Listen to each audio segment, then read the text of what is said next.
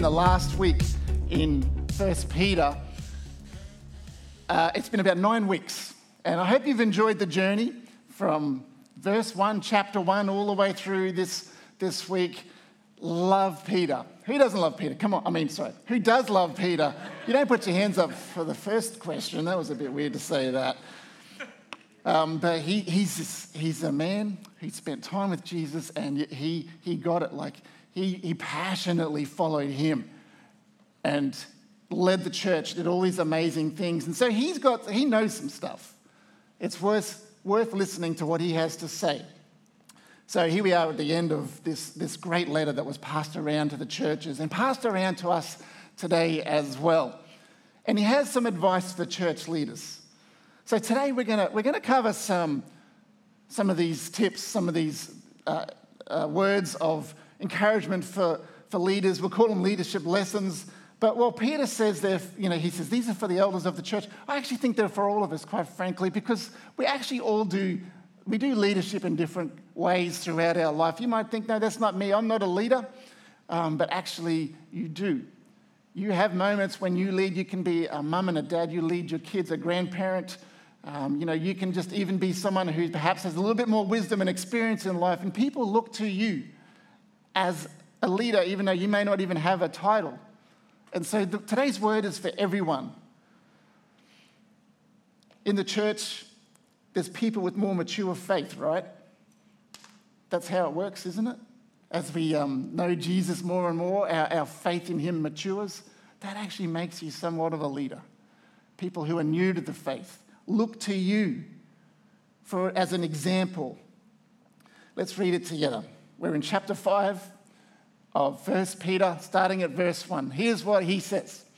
And now, a word to you who are elders in the churches. Remember, elders and all of us, all right? I'm just adding, you're not supposed to add to the Bible, but I'm doing that today. I too am an elder and a witness to the sufferings of Christ, and I too will share in his glory when he is revealed to the whole world. As a fellow elder, I appeal to you.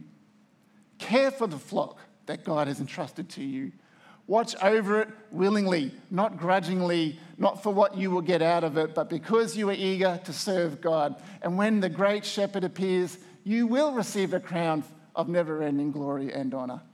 In the same way, you who are younger must accept the authority of the elders, and all of you dress yourselves in humility as you relate to one another. And then he quotes from Proverbs, "For God opposes the proud, but gives grace to the humble. So humble yourselves under the mighty power of God, and at the right time, he will lift you up in honor. Give all your worries and cares to God, for he cares about you. Stay alert. Watch out for your great enemy, the devil. He prowls around like a roaring lion looking for someone to devour. Stand firm against him and be strong in your faith. Remember that your family of believers all over the world is going through the same kind of suffering that you are. In his kindness, God called you to share in his eternal glory by means of Christ Jesus. So after you have suffered a little while, he will restore, support, and strengthen you. And he will place you on a firm foundation. All power to him forever. Amen." Amen? That's a great way to finish this letter. There's a few more verses that we'll share right at the end. But there's 6 essential leadership lessons that I pulled out of that. And maybe you saw a few more. Of course, there's more than just 6. The Bible will teach a lot more about how to be a great example to people, how to be a leader. I'll call today Lead Like Jesus, because even though this is Peter saying these words, I can think of how they connect very much to how Jesus showed us the way. So the first thing he said, and this is key, right, when we're leading like Jesus, is care for people. That's the primary motivation for why we lead. Verse 2 says it, care for the flock that God has entrusted to you. Literally, what is my primary motivation for when God asks me to lead something? It's this. It's because I care for you. It's why people should step up into that space. It's not actually about me. It's because actually we care. This is where leaders can go wrong. If leadership is about me and satisfying my own desires, I want to get in there and have that power and that control. It's about my ego, perhaps. I just think, according to Scripture, that disqualifies us. We're not fit to lead. in the church in particular, I would say in general, outside of the church as well. It's not actually supposed to be about me. We lead the church because we care about people. We want the best for them. We especially want you to know Jesus deeply. This is the motivating desire. I care about your relationship with God. We want you to grow in your faith. We want you to have the life to the full that Jesus talks about. This is it's the motivation, right? It's not about me. I really want to see you be discipled and know God. We want people to be healed. We want marriages to be strong or restored. We want you to be free from those things that are holding you back, the sin that keeps coming into your life. There's addictions, perhaps. We want you to have deep, lifelong relationships with each other. We want you to be supported during difficult seasons. We want those outside of God's kingdom who haven't yet said yes to Jesus. We want them to be in the kingdom. We want our neighborhood and our city to flourish. We believe that's God's will and purpose for us. We want people in need to have their needs met. It's not about the leader's position or power or reputation. It's about caring for people. That's what Peter says. Care for the flock. He's talking about the church, so yes, he's talking to pastors and elders. But this one is way at the top. So even as we read through the rest of these today, we always keep in mind that's number one. The second thing is this: always be keen to lead well. Peter says, watch over it, as in the church or the flock or the people that you are leading, willingly and not grudgingly. There's nothing worse than a half-hearted leader who grudgingly leads an organization or a team. Has anyone ever experienced that? Because the group that you're leading will eventually fade away. Negative, half-hearted leadership is not effective. It has no longevity. Peter says, be keen. Watch over it willingly. It means we put preparation in. It means that when I put my hand up, I'm actually going to do the work that God calls me to do. We're organized, we're not lazy, and most of all, we bring the right energy into the organization or the team of people that we're leading. Peter wasn't he a great example of energy? Some would say sometimes he was a little reckless, perhaps, but I think I'd rather see that than half-heartedness, not being willing. Peter was the one that stepped out of the boat, wasn't he? He's like, I'm going willingly. No one else did. When Jesus asked the disciples, he said, well, who do you say that I am? They all sat quietly. He put his hand up. He had to go. He said, I think you're the Messiah. No one else did that. Peter was the one who stayed around after everyone else fled when Jesus was arrested. Peter was the one who preached the first sermon after Pentecost. Can you imagine, after the Holy Spirit came, there was an amazing upper room experience where it looked like tongues of fire. They were speaking in other languages so that they could spread the gospel. You imagine that discussion about who's going to go out now and say the first sermon. Peter's the one that goes, I'll do it. I'll have a go. And he did. And revival kind of broke out because thousands of people were convinced and followed Jesus. Peter took time to disciple the believers, and he wrote letters even, and we've been reading them for the last 10 weeks. He stayed keen all the way up until the end of his life. In fact, gave his life for the kingdom, for the gospel. He was keen. He was willing. And if you're leading people grudgingly, I just want to encourage you, and these words are always for me today as well. Rethink your approach. If you were once keen and you're no longer keen, consider what it is that you need to do. What action do you need to take? You may be tired and need a break. You may need more help. You may have been hurt and need support. You may need healing in your life. It may be that it's time for the next person to take over even. Sometimes it's just that leadership is really hard and the knocks that come your way can wear you down. Perhaps you need one or more people to do leadership alongside of you. That's the best way to do leadership in my experience, where you support each other. Perhaps you need a mentor or a peer outside of your inner circle to help you see things objectively and talk and pray about things. Because leadership is not easy. It can be lonely. It has its frustrations. Sometimes you think, where's the fruit? It feels slim at times, slim pickings. And you can feel demoralized, but and by the way, this is not me telling you how I feel right now, so don't read into this anything. I'm just saying that in my experience, these seasons happen in leadership. There's something to say about not giving up and checking yourself and ensuring the willingness is still present, and if it's not, then we have to actually find some help. So I actually love this point.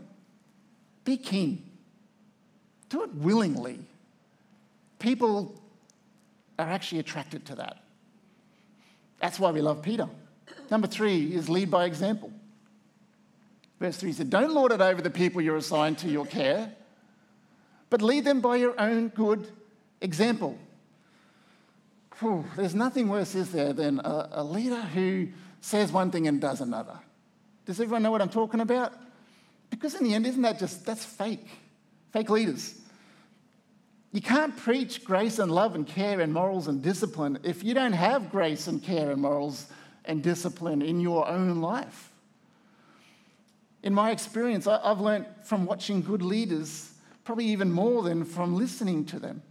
You know, I watched them outside of the pulpit and when they're writing books or whatever. You know, when you encounter someone and you can see how they live their life, I'm like, that's a leader that I want to follow and I want to emulate. I've also learned from watching bad leaders, by the way.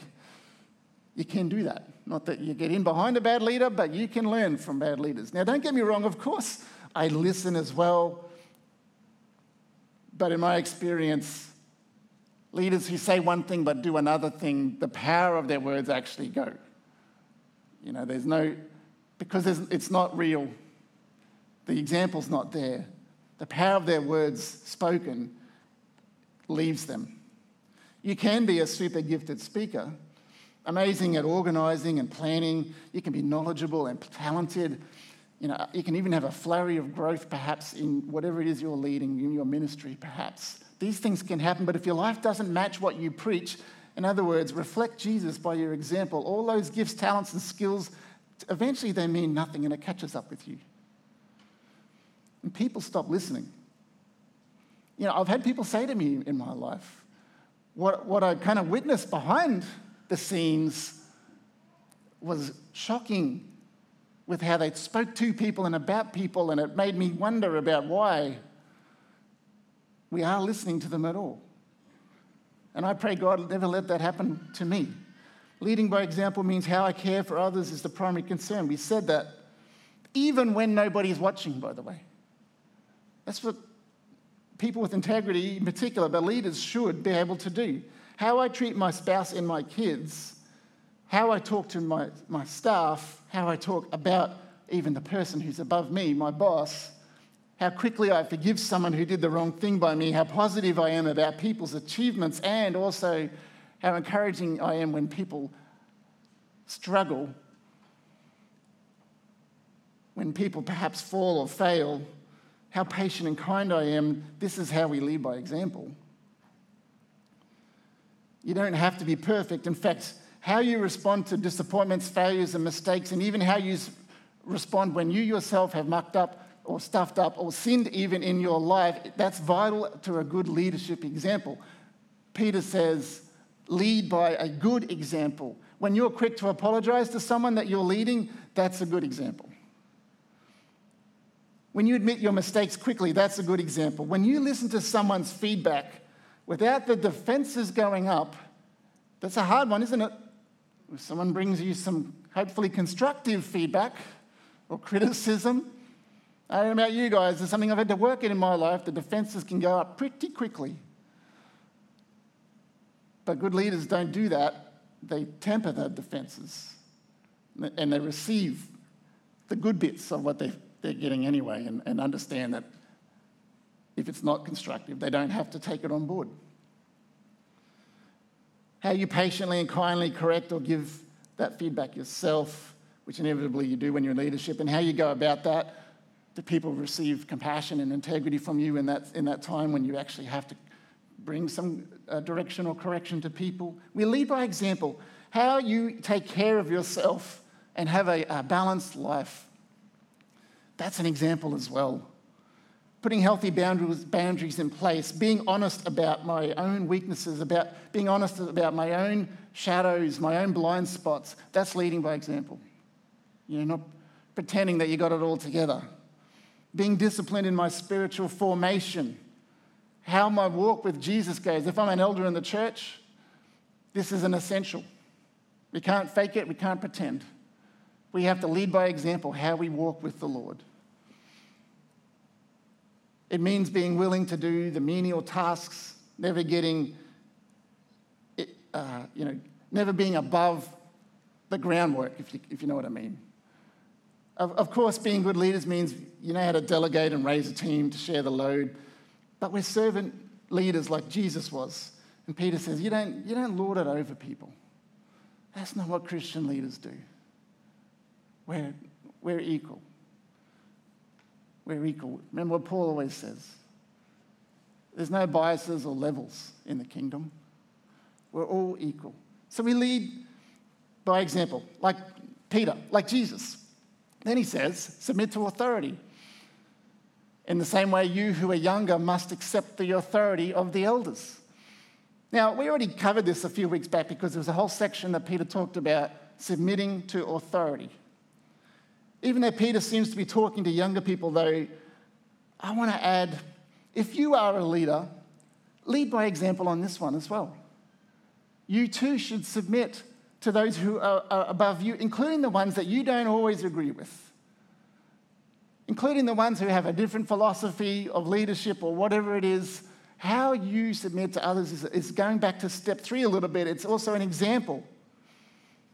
We've talked about how we do submission to authority and the godly ways that we disagree, the godly ways that we can even disagree with our governments and stuff like that, and make sure that we're always a good witness.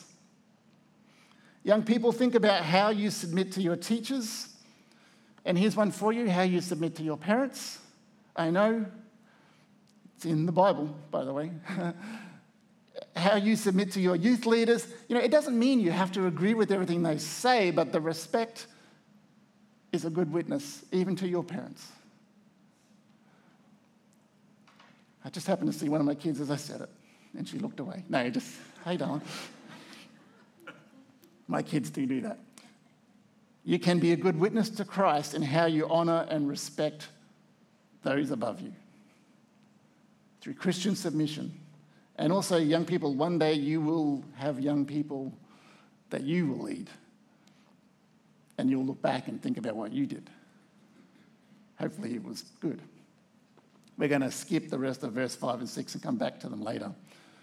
Because point 5 is trust God. He has your back. Give all your worries and cares to God, for he cares about you. Without God's help and care, this verse, without this, I don't know if I'd be here today, still as your pastor. Barely a week goes by when I'm not praying something along the lines of, well, God, I need you to take care of that one, because I can't do anything about it. It's beyond my capabilities. Peter says all your worries, all your cares, literally, this is what Peter says, it's in the Bible, you can give them to God. That's pretty good, isn't it? When you think about it. Personally, I find the best way to do this, because if some of you are kind of pragmatic, you're like me, it's like, well, how do I do that? How do I do that? Because it doesn't feel like it really happens. Anyone want to know how you do that? All right, well, for the 2 people that said yes, here we go. I find the best way is to do something practical. So do my morning devotion. I've got a seat by the front window where I keep my little journal, and I usually listen to the Bible in 1 Year app. That's just what I find a good way to stay in the Bible, and I make some notes. You think about what's the application for me. But then I pray, and I find it most helpful. I never used to do this, but the last few years since my long service leave, I found it very helpful. Whenever people have said to me, use a journal, I've always dismissed it because I hated the idea. It's not me. I'm not going to write things down. I just want to hear things, pray, and go, right? And so I've started using a journal and start writing out what are these cares as a prayer. I just start writing them out. Sometimes it's just one word. Sometimes I'll write the whole sentence to God. This helps me for you pragmatic ones who are looking for, how do I do this? It helps me to express it to God very clearly. And then it helps me to wait and leave it with him and let his Spirit actually commune with me as I abide, hear his voice, and find the peace that he wants me to have in that moment. Because my experience has always been, I'll just say that out loud. God, that's a big problem that I can't deal with, thanks very much, and walk away. And the anxiety is still there. Of course it is. I haven't listened to a thing God said. Isn't that ridiculous when you think about it? When you go to someone for help, an elder or a wise person or someone you trust, you don't just tell them what's going on in your life and then walk out the door and they say nothing to you, do you? We don't do that. We actually want the wise advice. Sometimes we've got to just wait upon the Lord. You go back to John chapter 15. What does he say? Remain in me. Some Bibles translations say, abide in me. Literally, stop hurrying around and let God do what he wants to do. Next year, we're doing a series on, we're going to call it something good, because if I say these words, you'll go, I don't know if I'll come to that. But we're going to do a series on the spiritual disciplines.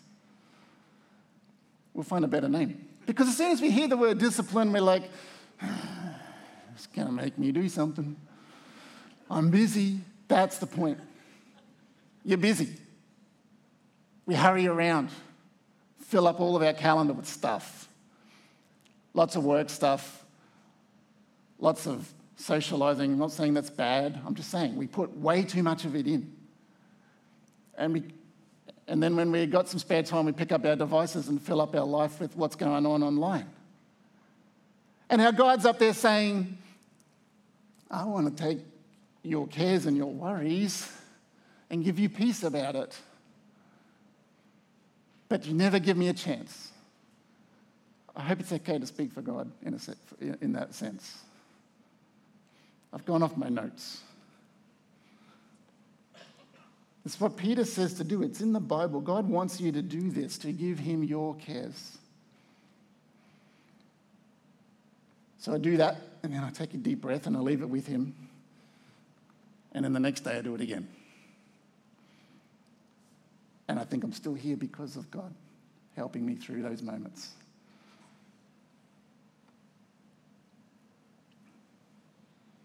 If you're a Christian leader, thank you. Give your worries to God. Now, we've taken this verse by itself, and it does work by itself, and put it on the mugs and all that sort of stuff, right? It's good. It's for everybody. But it's actually in context of leadership, isn't it? So if God's given you a job to do and it's really hard and people are coming against you perhaps or whatever, I've got a special word for you today. That's for you. Give all of your worries and cares to God, for he cares about you. Me, he cares about even me. He cares about the role he's given me. He actually wants this church to do better than I do. And its mission and its love and its care and all that sort of stuff. God's up there going, you think you want it good? I want it good. He cares. He cares. All right. Thank you. Point 6, be alert for the devil's attacks. Stay alert. Watch out for your great enemy, the devil. He prowls around like a roaring lion looking for someone to devour. Stand firm against him and be strong in your faith. Last week we talked about suffering. I want to thank you, by the way, for those of you who came and spoke to me and said, that was helpful. You notice I didn't really talk too much we talked about evil all the way through, and I didn't really talk about the devil much. Did you notice that? Because quite honestly, we're very capable of doing most of the evil that we experience in our lives ourselves. We don't need him, but he's there. And so there's a warning here from Peter. And I hate to say it, but if you put your hand up to lead in God's kingdom, you do get the devil's attention. Of course you do. This is one of the many reasons why I go on about prayer in the church. This is why I value your prayers, as do all the other pastors and leaders. I guarantee that all the healthy and effective churches around the world have a very solid prayer foundation going on. I promise you, that's happening. Prayer is one of the main ways we stand firm and we stay strong in our faith, because Satan is the tempter. He's the divider. He encourages sin to infiltrate your life and the church, but he especially loves it when the leaders go that direction. He tempts us to think we're more important than we are. He uses lust and sexual temptations to derail us. How often have we seen that happen? He loves to stroke egos and push us into arrogance. The devil actually went after Jesus in a similar way. Jesus stood firm on the truth and the word of God to fight against him. Remember when he went into the desert after his baptism? Temptation after temptation after temptation. So Jesus gets it, by the way, when these things come your way. But he had the word of God to stand on. The devil will whisper things into your ear. You're important, more important than others. This church can't do this without you. That's the sort of stuff the devil says. You're special, so you can have that little bit of extra liberty, perhaps. This is the sad stories we keep reading about leaders we've looked up to. You know better than others. You know, this little kingdom here is only here because of you. That's the sort of stuff the devil whispers in our ears. Or the other thing he does is he's good with actually making our fears be exacerbated as well. You know, you're going to fail. You're just not good enough. No one will ever listen to you. The devil says to us, you're a loser. That's him. Watch out for him when you think those thoughts or you hear those kinds of words coming at you. He's prowling. That's a lion, by the way. He's prowling like a lion. Be alert for those lies and temptations. If you're in Christian leadership, even when you're not, it doesn't matter. If you're following Jesus, they will happen. There was another temptation that Satan threw at Jesus along these lines. And guess who was the one that the devil kind of used to bring it to Jesus? It was Peter, the one that we've been raving about for the last 9 weeks. Just after Jesus told the disciples that he had to die, here's what happened in Matthew 16. Peter took him aside and he began to reprimand him and for saying such things. Heaven forbid, Lord, he said, this will never happen to you. Jesus turned to Peter and he said, get away from me, Satan. Not that he was saying Peter was Satan, but he knew what was going on, didn't he? In that moment, you are a dangerous trap for me. You are seeing things merely from a human point of view, not from God's. It doesn't seem unreasonable what Peter said, does it? Jesus going on about, I'm going to have to die. Peter goes, no way. We don't want that for you. I just said you're the Messiah. You can't. Seems reasonable. This is what Satan can do sometimes, though, is he uses us to see things from an earthly perspective.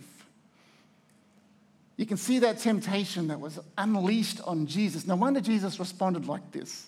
His closest friend was pointing out a way that didn't align with his Father's will. It's appealing. It does seem very reasonable. Jesus was alert to Satan's plans, and that's the point. One of the reasons we actually have a group of elders in churches is that sometimes it takes a group to discern things that the pastor may think he's hearing from God. You know, I need them to hold me accountable and discern. Is this, quite frankly, let's put it bluntly, is Satan tempting me? And hopefully my elders together, we can hear from God. And just say, caution, pastor, or whatever it is. Hopefully they don't say, get behind me, Satan. But if they did, I understand the context. Some of you have told me at times, Pastor, I pray for you and Shirley. I just want to say thank you from the bottom of my heart because this guy is roaring and prowling.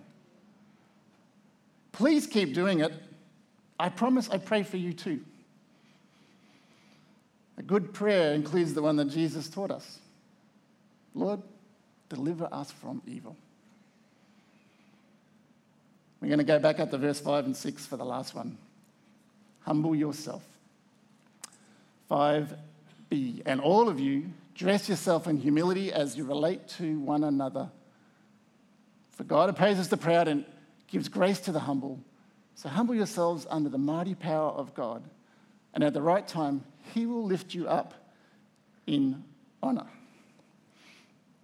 Eugene Peterson paraphrases that quote from Proverbs. You know, that bit in the middle there. He says, God has had it with the proud, but he takes delight in just plain people. So good.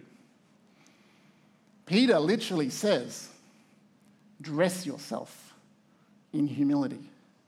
Dress yourself. The ESV says, clothe yourself. And I had to think about this because I thought, well, aren't we just putting like a covering over something? Isn't that just like a fake humility? So it just can't be an outer garment. Humility flows from the heart. So those humility clothes can't be fake. They can't be just the cool leather garment, but underneath is the rags, right?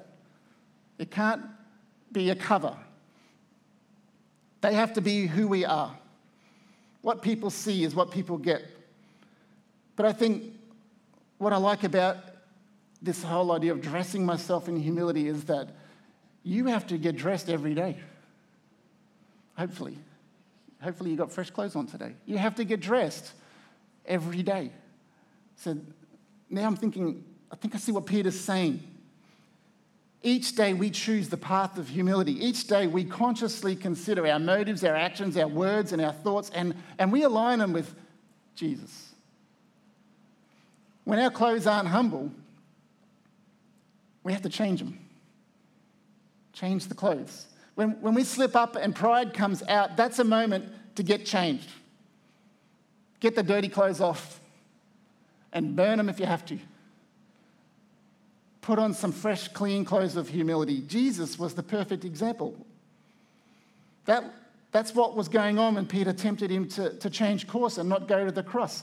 Our Creator carried that cross for us. That's the perfect example of humility. You know, like literally, I'm not going to just give you half an hour of my time. I'm going to give my life. That's humble. And that's Christian leadership. In a sense, we're giving ourselves. We're not in it for us. Here's some quotes. Who loves quotes when I put them on the screen, by the way? Because last week I had heaps, and I thought that was pretty good. That's the one from Eugene Peterson. It was pride that changed angels into devils. It is humility that makes men as angels. That was Augustine. Humility isn't denying your strengths. It's being honest about your weaknesses. I love that one. From Rick Warren. Honest about my weaknesses. How do we do that? C.S. Lewis, because you can't have quotes without C.S. Lewis. Humility is not thinking less of yourself, but thinking of yourself less. You may have noticed that Peter didn't say, you leaders need to be humble. He said, all of you, humble yourself. So he didn't just point to the leaders on this one. All of you, humble yourself. And I've shared this before, and I'm going to say it again. Generally speaking, those around us are a better gauge of our humility than we are. So you want to know how you're going? And I know I say this a lot, but do you want to know how you're going with humility? You should ask someone. Someone you trust and that you know that loves you, to be honest with you, because people like to be nice, and that's good. They should be. the question is, how are people receiving me? Particularly when things aren't going well. This morning, I felt slightly stressed. How are people receiving me, I wonder if you've ever done that, because I've suggested this, half a dozen times over the last few years. Have you ever done it? Found someone you love and who loves you and that you trust and said, be honest with me. Because the people around us are a better gauge than we are. It's the answer to that honest question that should point you in the right direction, and with the Holy Spirit's conviction and power to change you, and with love and support from others, your church family, dressing ourselves in humility becomes not only achievable, it's the best way to live. It's a blessing to you and to everyone around you. Think about that for a second. You learn how to clothe yourself in humility, like it comes from the heart. The people around you will love it, and it'll be a blessing for you. Church, there is a kingdom power and abundant, world-changing fruit when leaders lead like Jesus. When we lead like the world, we can do things and achieve things, but it won't necessarily be kingdom stuff. We have to lead like Jesus, lead like Peter.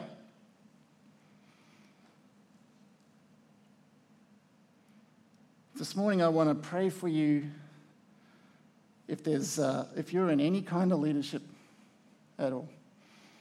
In the church, in your business, in schools, in community groups, small groups, clubs, you coach sport, you manage or supervise people, whatever it is. If you have influence over others in any way, I want to join you in asking God to give us the power and the strength and the courage to lead like Jesus does. So why don't we stand together?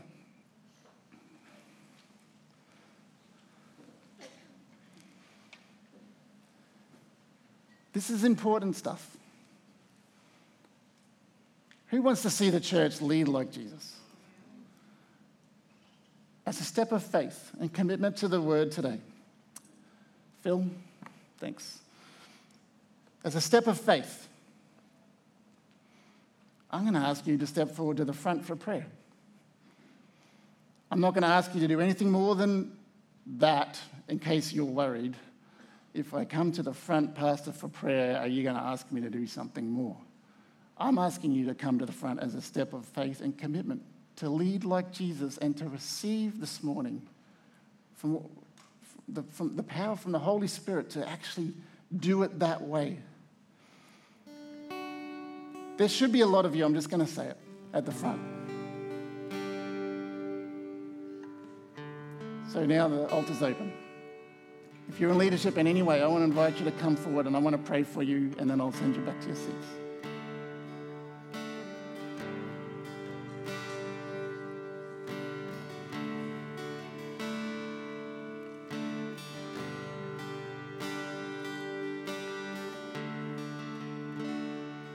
I'll hold off the prayer team until after.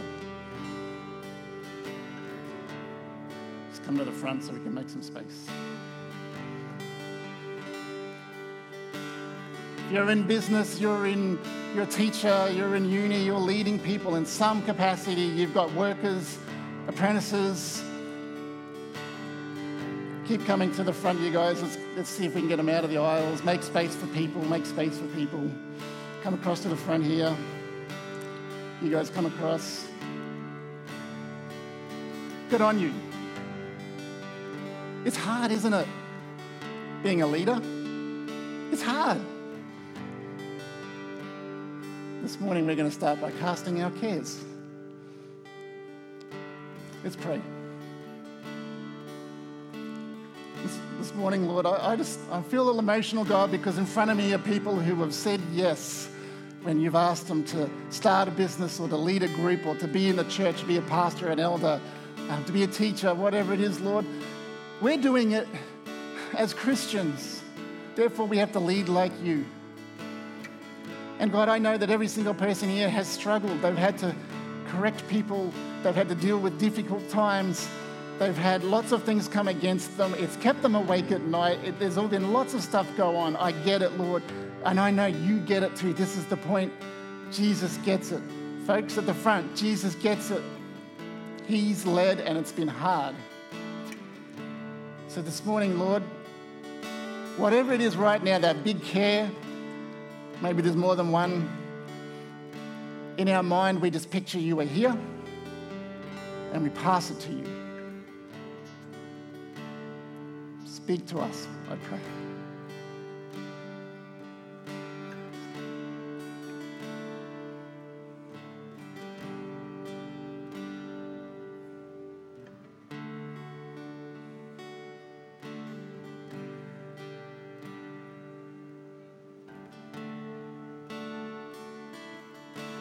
Thank you, Lord.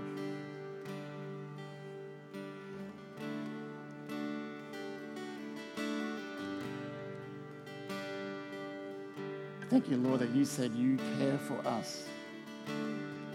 And so, Lord, we understand now that that's our motivation to lead, is that we care for those that we lead. We care about them, their lives, their struggles, their difficulties, their weaknesses, their families. Lord, fill us with the same compassion and empathy and care that you have. We ask for that this morning, God. I pray it over this group of people. I pray, Lord, you'll also give us the energy we need to lead well, to be keen, to be willing, to not be grudging. And Lord, when we are, that we take the right steps to find our way. Lord, help us to lead by example in our private life as well. We want to practice what we preach. Help us, Lord, to do that. And when we don't, Holy Spirit, you've got permission to show us that little conviction moment that realigns us with you. Lord, we also need to submit to your authority and those above us, even when it's hard. Show us how to be a good witness when things aren't going well with the people above us. Lord, we also pray that you will help us to be alert to when the devil wants to send the temptations and the traps to derail us, to cut in front of us and send us off track. We pray that simple prayer. Lord Jesus, deliver us from evil. And lastly, Lord, clothe us in humility. Lord, if there's any dirty clothes, help us to change them today. When we start each day, when we go and lead these people, it's humble. It's humble. So God, if there's any, search our hearts. If there's any wicked way, if there's any arrogant, prideful way, humble us, we pray. May we be humble leaders. God, I pray this over this group of people who have stepped forward this morning in faith. I pray, Lord, that they will be effective leaders. I pray, Lord, that you will bless whatever it is they're leading, their ministries, their businesses, their classes, the people they're leading in the hospitals, on the work site. Whatever it is, Lord, we pray your blessing and your watching care over those moments and those people. In the name of Jesus, we pray, amen. Amen. Thanks, everyone, for stepping forward. I know it takes a little bit of courage to do that. We'll stay standing. Before we sing, the team can come. Have I got one more scripture, Joseph? This is how Peter finishes. I have written and sent this short letter to you with the help of Silas, whom I commend to you as a faithful brother. My purpose in writing is to encourage you and assure you that what you are experiencing is truly part of God's grace for you. So stand firm in this grace. Your sister church here in Babylon, that probably means Rome, sends you greetings, and so does my son Mark. Greet each other with a kiss of love. And so we're going to do that now, and I'm just joking. I just needed to give you that little moment of panic. Peace be with all of you who are in Christ. Thanks, Peter, for your words today. Thank you, Lord, for helping him write them down and inspiring this amazing letter. We're going to sing together.